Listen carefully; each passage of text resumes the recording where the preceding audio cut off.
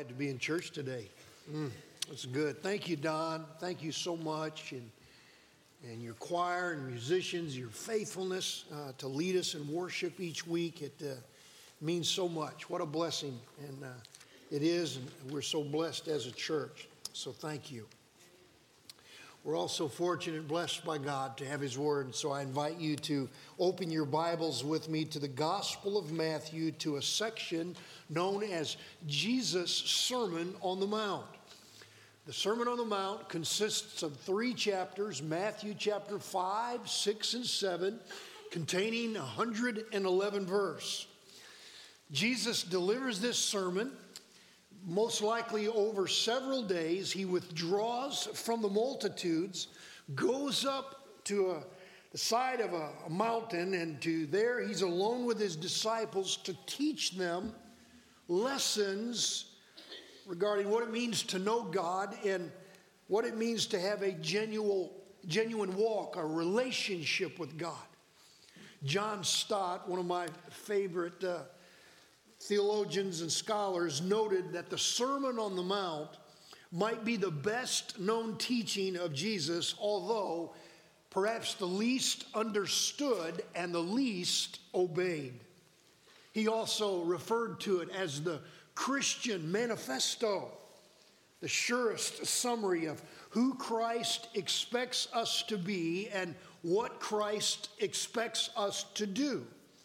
It would serve us well to remember a little background that Matthew is writing primarily to Jews who believed in God, Jews who prided themselves in their faith.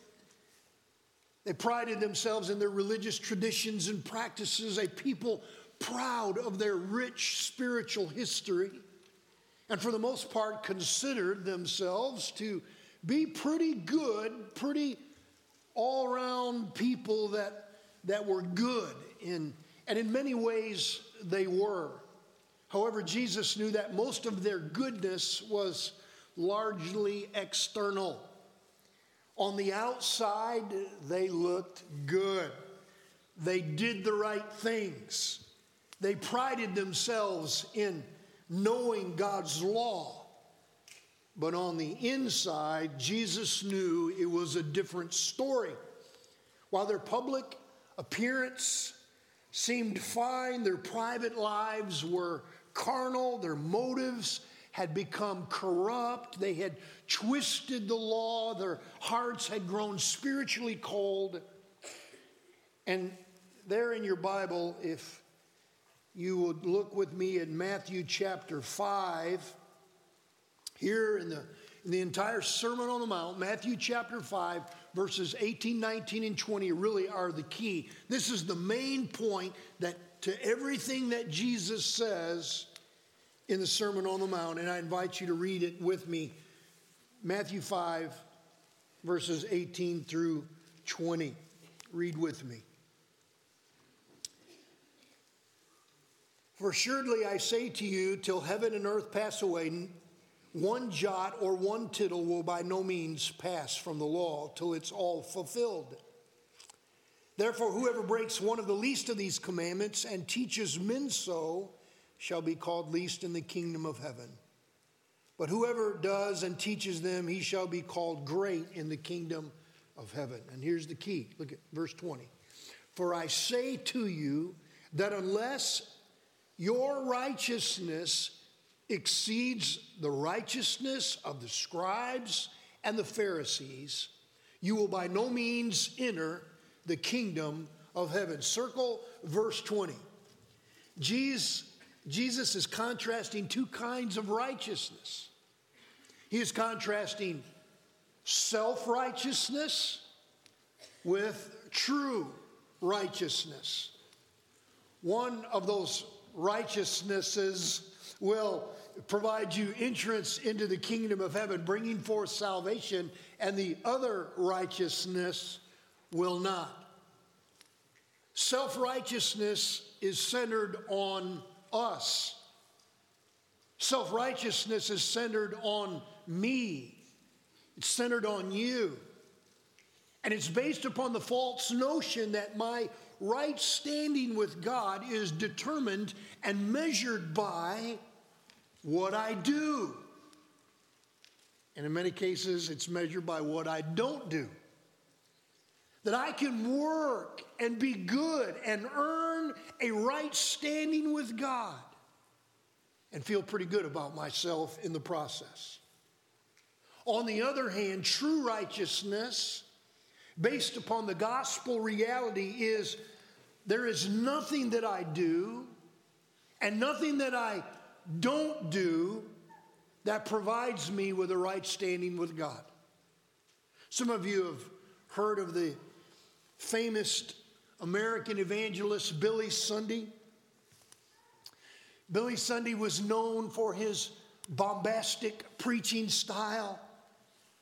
He used slang in his messages. He was a former baseball player, and they say that he would often, in order to make a point, he would run across the preaching platform and he would slide down on his knees as he was going into a base, and he would throw up his finger to make his next point. Sunday died in 1935, having preached to millions and millions of people. He was considered to be the forerunner to all of the Billy Graham crusades.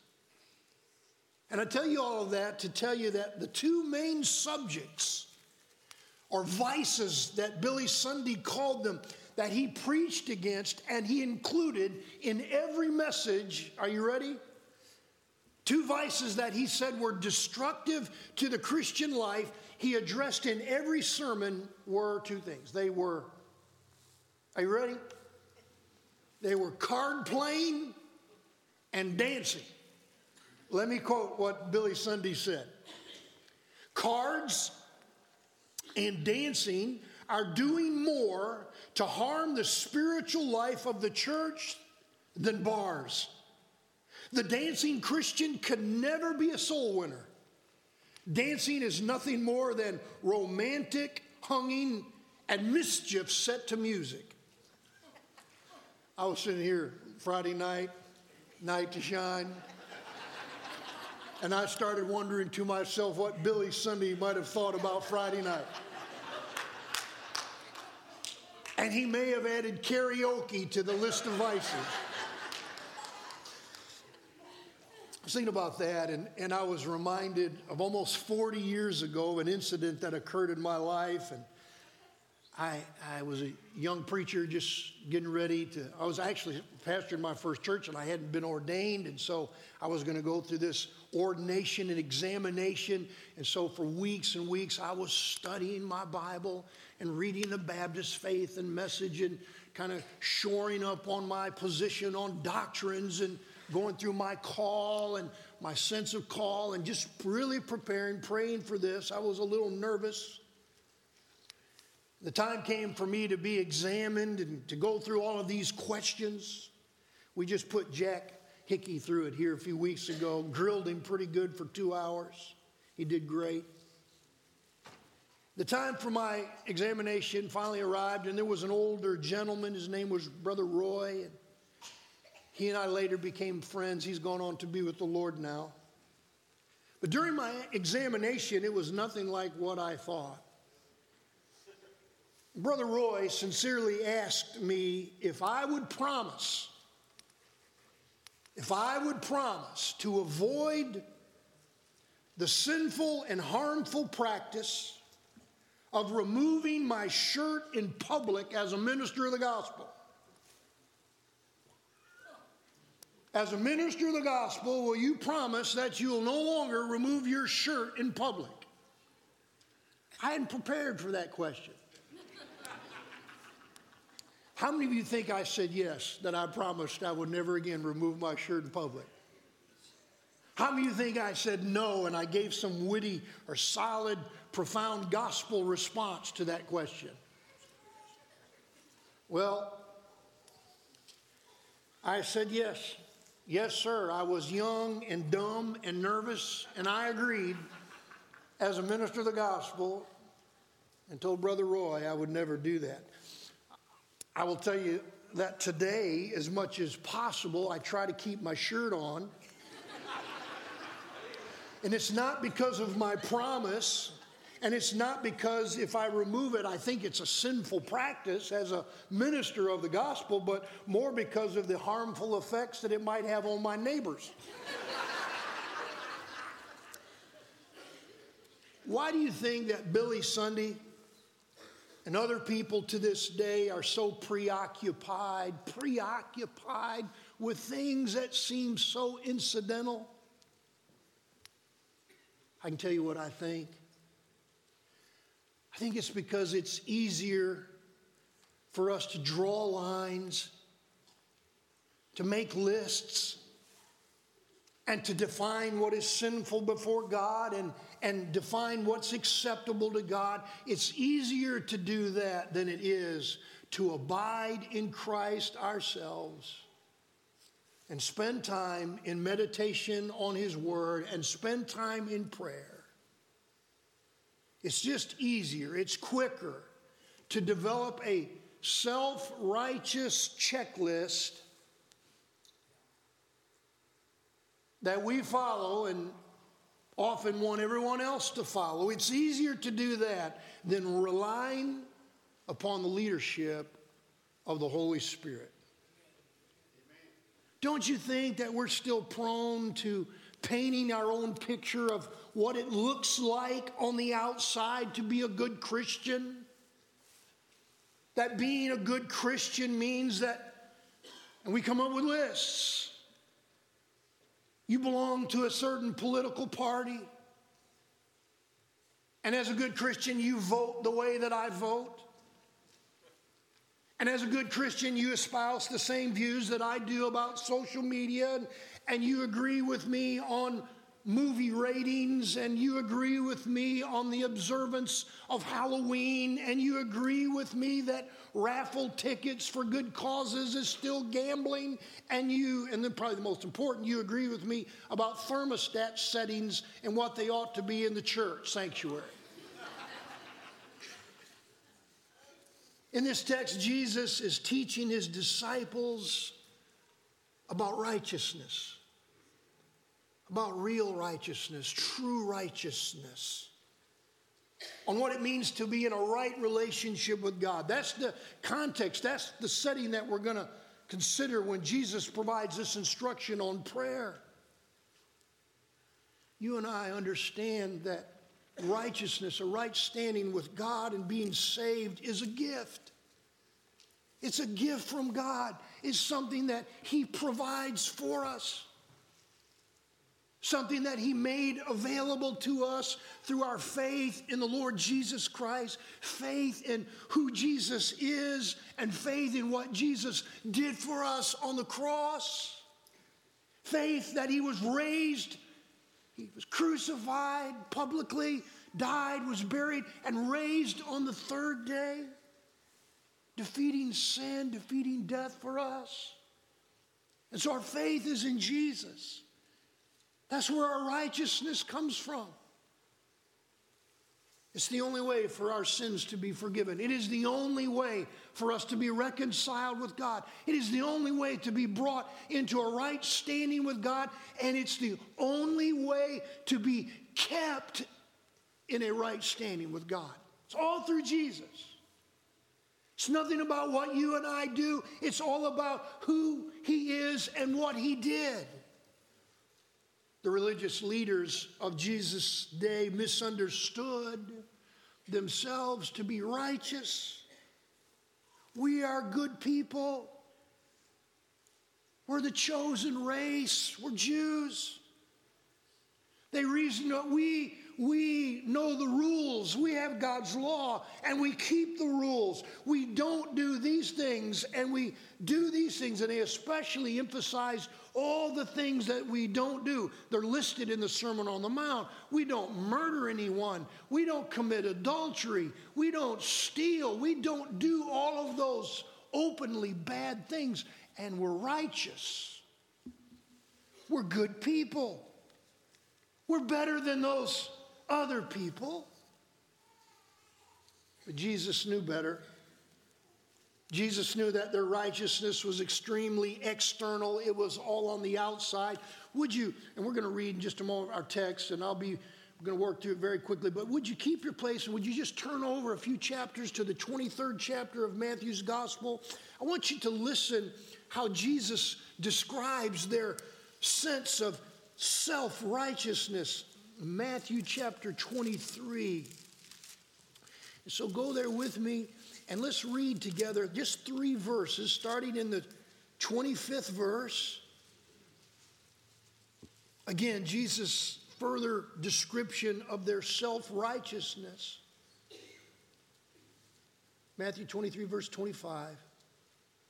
Woe to you, scribes and Pharisees, hypocrites!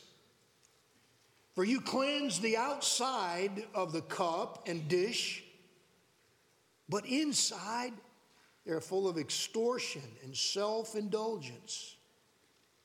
Blind Pharisee, first cleanse the inside of the cup and dish, that the outside of them may be clean also. Woe to you, scribes and Pharisees, hypocrites! For you are like whitewashed tombs, which indeed appear beautiful outwardly, but inwardly are full of dead men's bones and all uncleanness.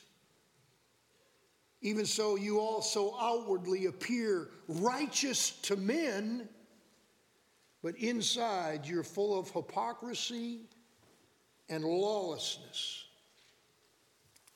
The outside contrasted with the inside. On the outside, you look good, you look clean. On the inside, you're full of greed and self-indulgence. On the outside, you are whitewashed tombs. You appear beautiful. But on the inside, dead men's bones. No heart. Dry and lifeless. Full of, and mark that phrase, full of every kind of impurity. It's telling. Every kind of impurity, every kind of sin characterizes you inwardly. And in verse 26, Jesus there provides the solution. This is the fix. And it's basically this. He's telling them, stop focusing on yourselves. Stop focusing on your own efforts to be better, to do better, to improve, and etc., which is the norm. That's the natural instinct. And Jesus said instead the solution is turn your focus away from yourselves and focus on God, on who He is and His grace. And one of the areas where they were missing the mark regarding this self-righteousness was in the area of prayer. When they prayed, which they did, they prayed, their focus was on themselves. Read with me our text, Matthew 6, starting at verse 5.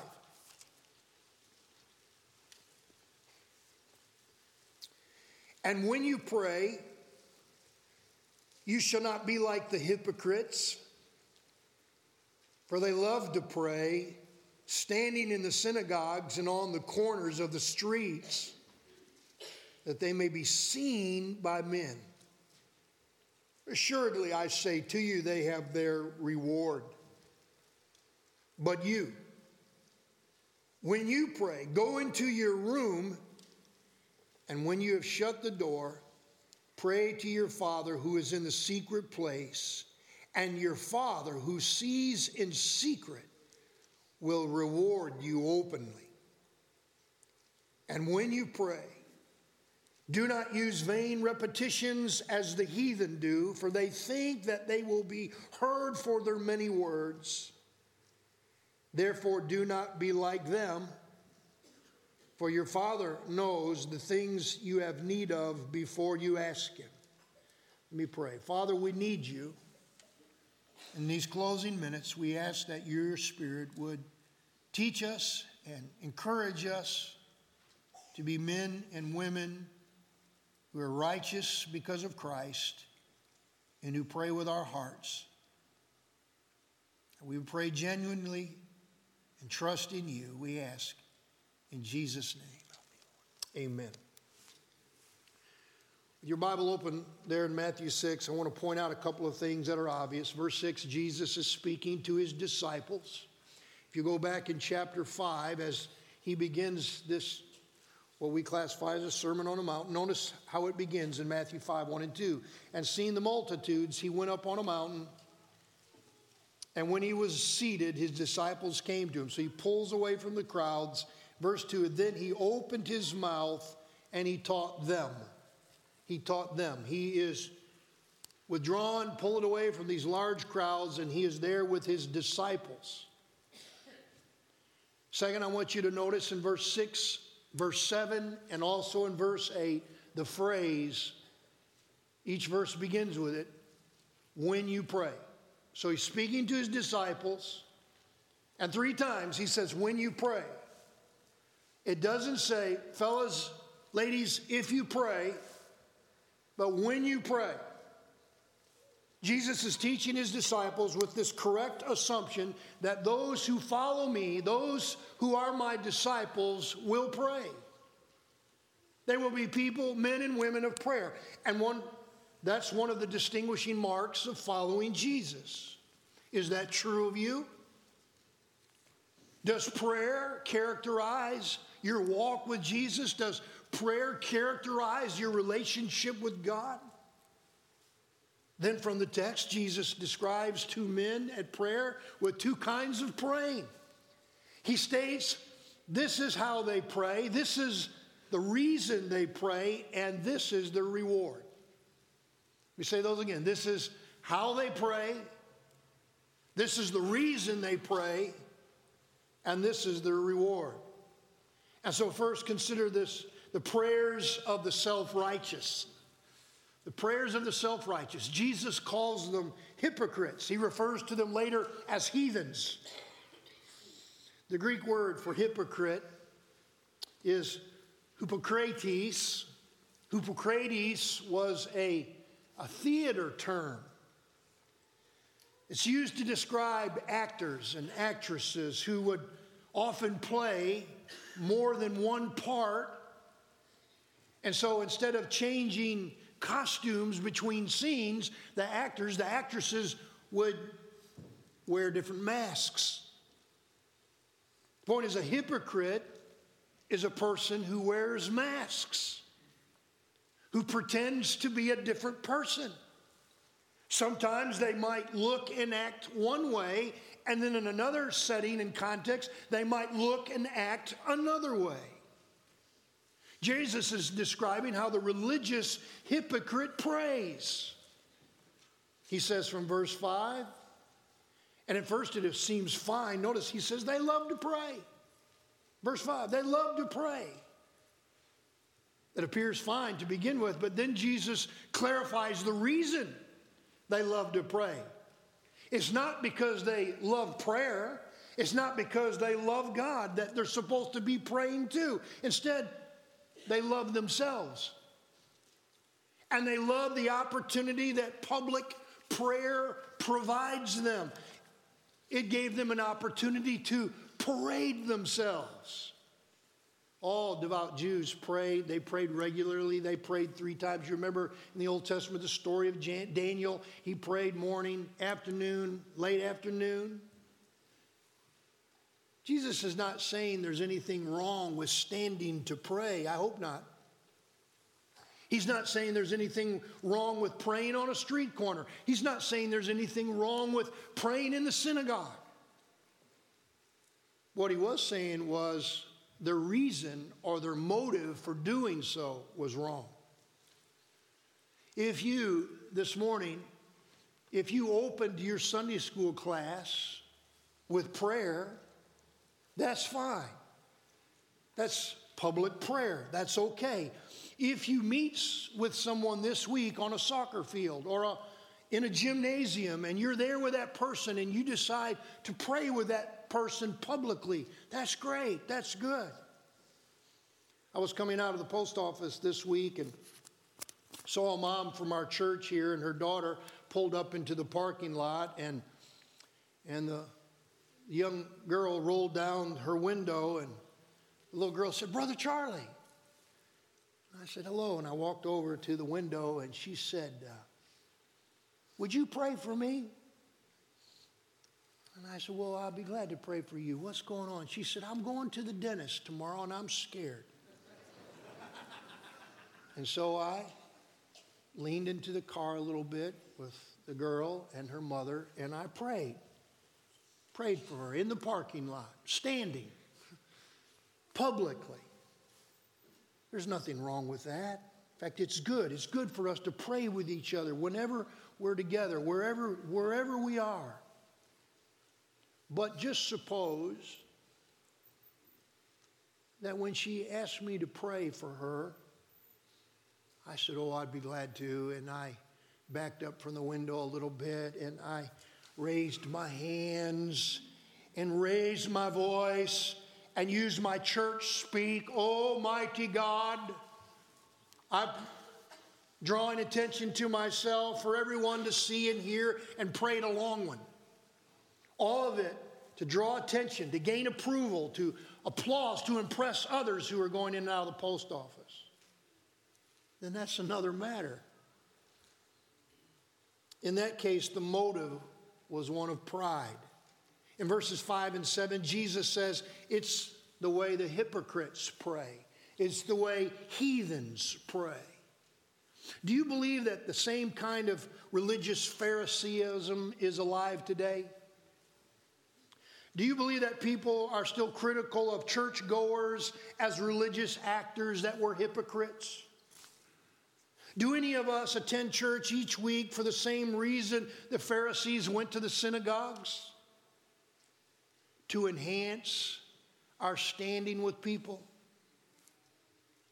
To develop a reputation? Because this is what good people do. It's the upstanding thing to do. This is what it means to be a good citizen in the community. It's what I've grown up doing. I've done it all my life, and so that's why I do it.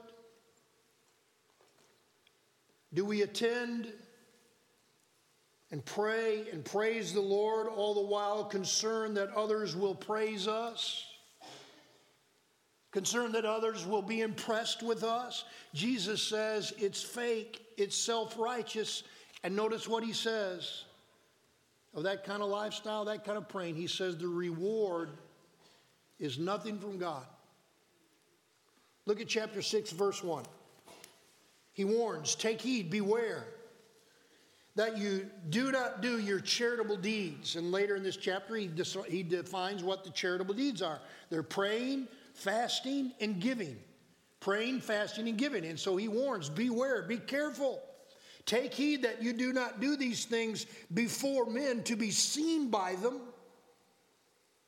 Otherwise, you have no reward from your Father in heaven. Look at verse 5. And when you pray, you shall not be like the hypocrites, for they love to pray standing in the synagogues and on the corners of the streets, and that they may be seen by men. Assuredly, says this again, I say to you, they have their reward. Which is no reward from God at all. Then Jesus describes the way the righteous pray. When we understand that our righteousness is a gift from God, he describes it. First, notice the how. How should we pray? Look at verse 6. He says, go into your room, go into your closet, and shut the door. That's how the righteous pray. Go into your room, into your closet, shut the door. Get alone with God. Find a place where you're free of distractions. Find a place where you're free from being disturbed, to be away from the eyes of other people, from the ears of others, to be hidden away with God. And Jesus says there in that secret place, pray to your Father who is in the secret place, which means that your Father is with you in that secret place. You get this picture of God, our Heavenly Father, who is there in that room, there in that secret place, alone with us, waiting for us, welcoming us in. And in prayer there alone in His presence, you and I pray and pour out our hearts to Him. That's prayer. Prayer is seeking God. More than anything else, prayer is seeking God. The psalmist said it best. Thou hast said, seek my face. My heart then responds to you. Your face, Lord, your face do I seek. You see, prayer is mostly about God. It's mostly about seeking Him, to know Him, to acknowledge Him as our Creator, as Almighty God, as Lord, as ruler, as judge. It's really about Him.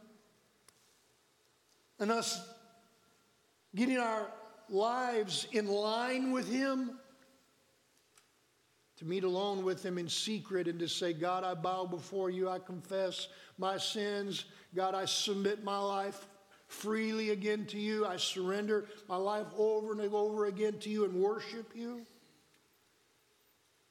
Jesus went on to say, and your Father who sees you in secret will reward you openly. He will reward you openly. What does that mean? If you have your Bible and you have a pen, I want you to go to verse 6, and I want you to circle a word, because this is really, really rich in what Jesus is saying. Look at verse 6 again with me. But when you pray, go into your room, your closet. The word there for room is tamion. And in the Greek, there's no other English equivalent for that word. Because the word room there, or closet, literally translates, tamion, it literally translates to a storehouse. If the Bible translators said, when you pray, go into your storehouse, we would be left scratching our heads. It's translated room, but it means storehouse.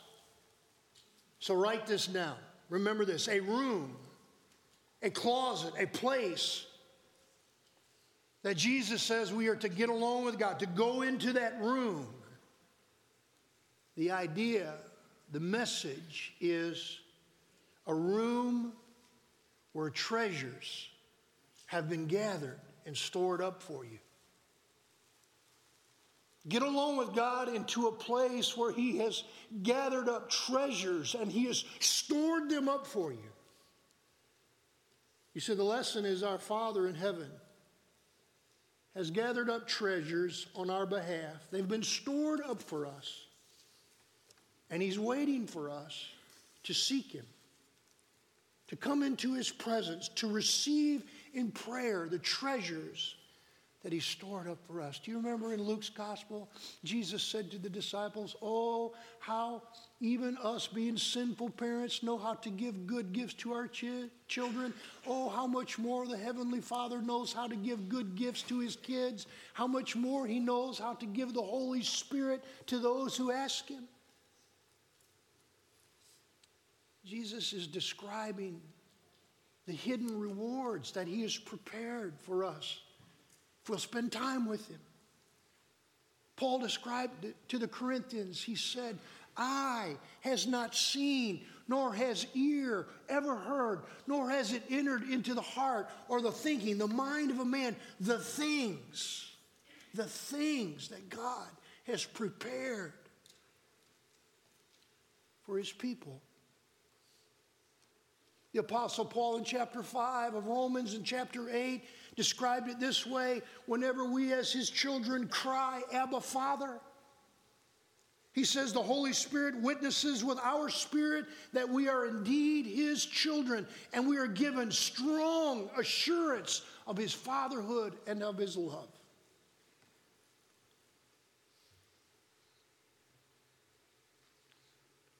There are people of our church family today who need some assurance. People who are going through trials, real tests. Lives are in the balance in God's hands, who are going before Him in prayer to say, God, I need your assurance.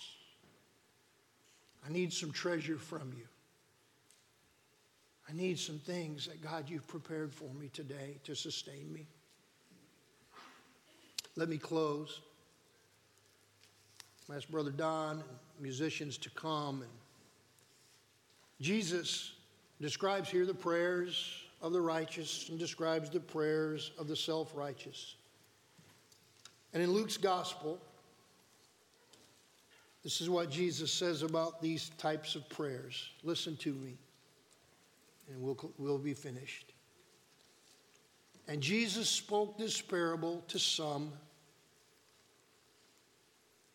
who trusted in themselves that they were righteous and despised other people.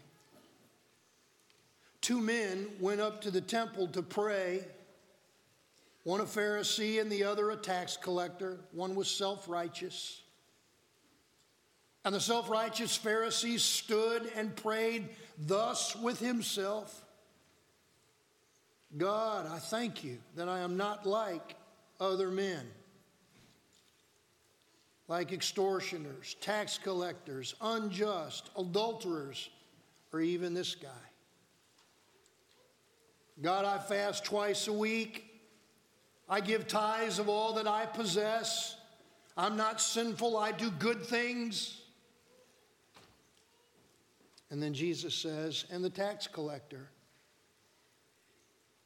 stood afar off, and would not so much as raise his eyes to heaven, but with his head down, bowed, he beat his breast, saying, God, be merciful to me, a sinner.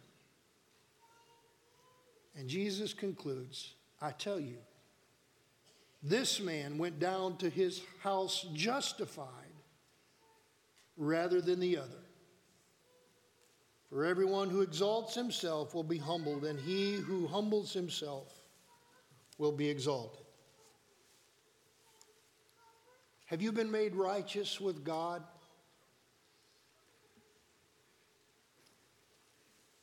Have you prayed, asking God to forgive you of your sins?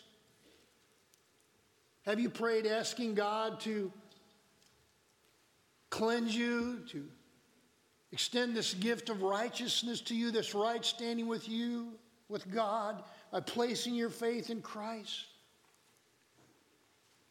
I will say this to you. If you pray that prayer today, God will hear you. God will forgive you, and God will save you. And he'll give you a right standing, a righteous standing with God. Hillcrest, those of us who have assurance that we're followers of Christ, are you prayerful? Does prayer characterize your life? God, I need you. God, I'm seeking your face. I want my life to be in alignment with yours. I pray so that it's the case. Let's pray. As we stand together, would you stand with me as we pray, as we prepare to sing? Father, have your way in us today. God, we seek your face. God, we need you. Have your way in these closing moments, that the freedom brought forth by your Holy Spirit would move us, that we would respond to you, to your voice in faith. However you call, we ask in Jesus' name. Amen.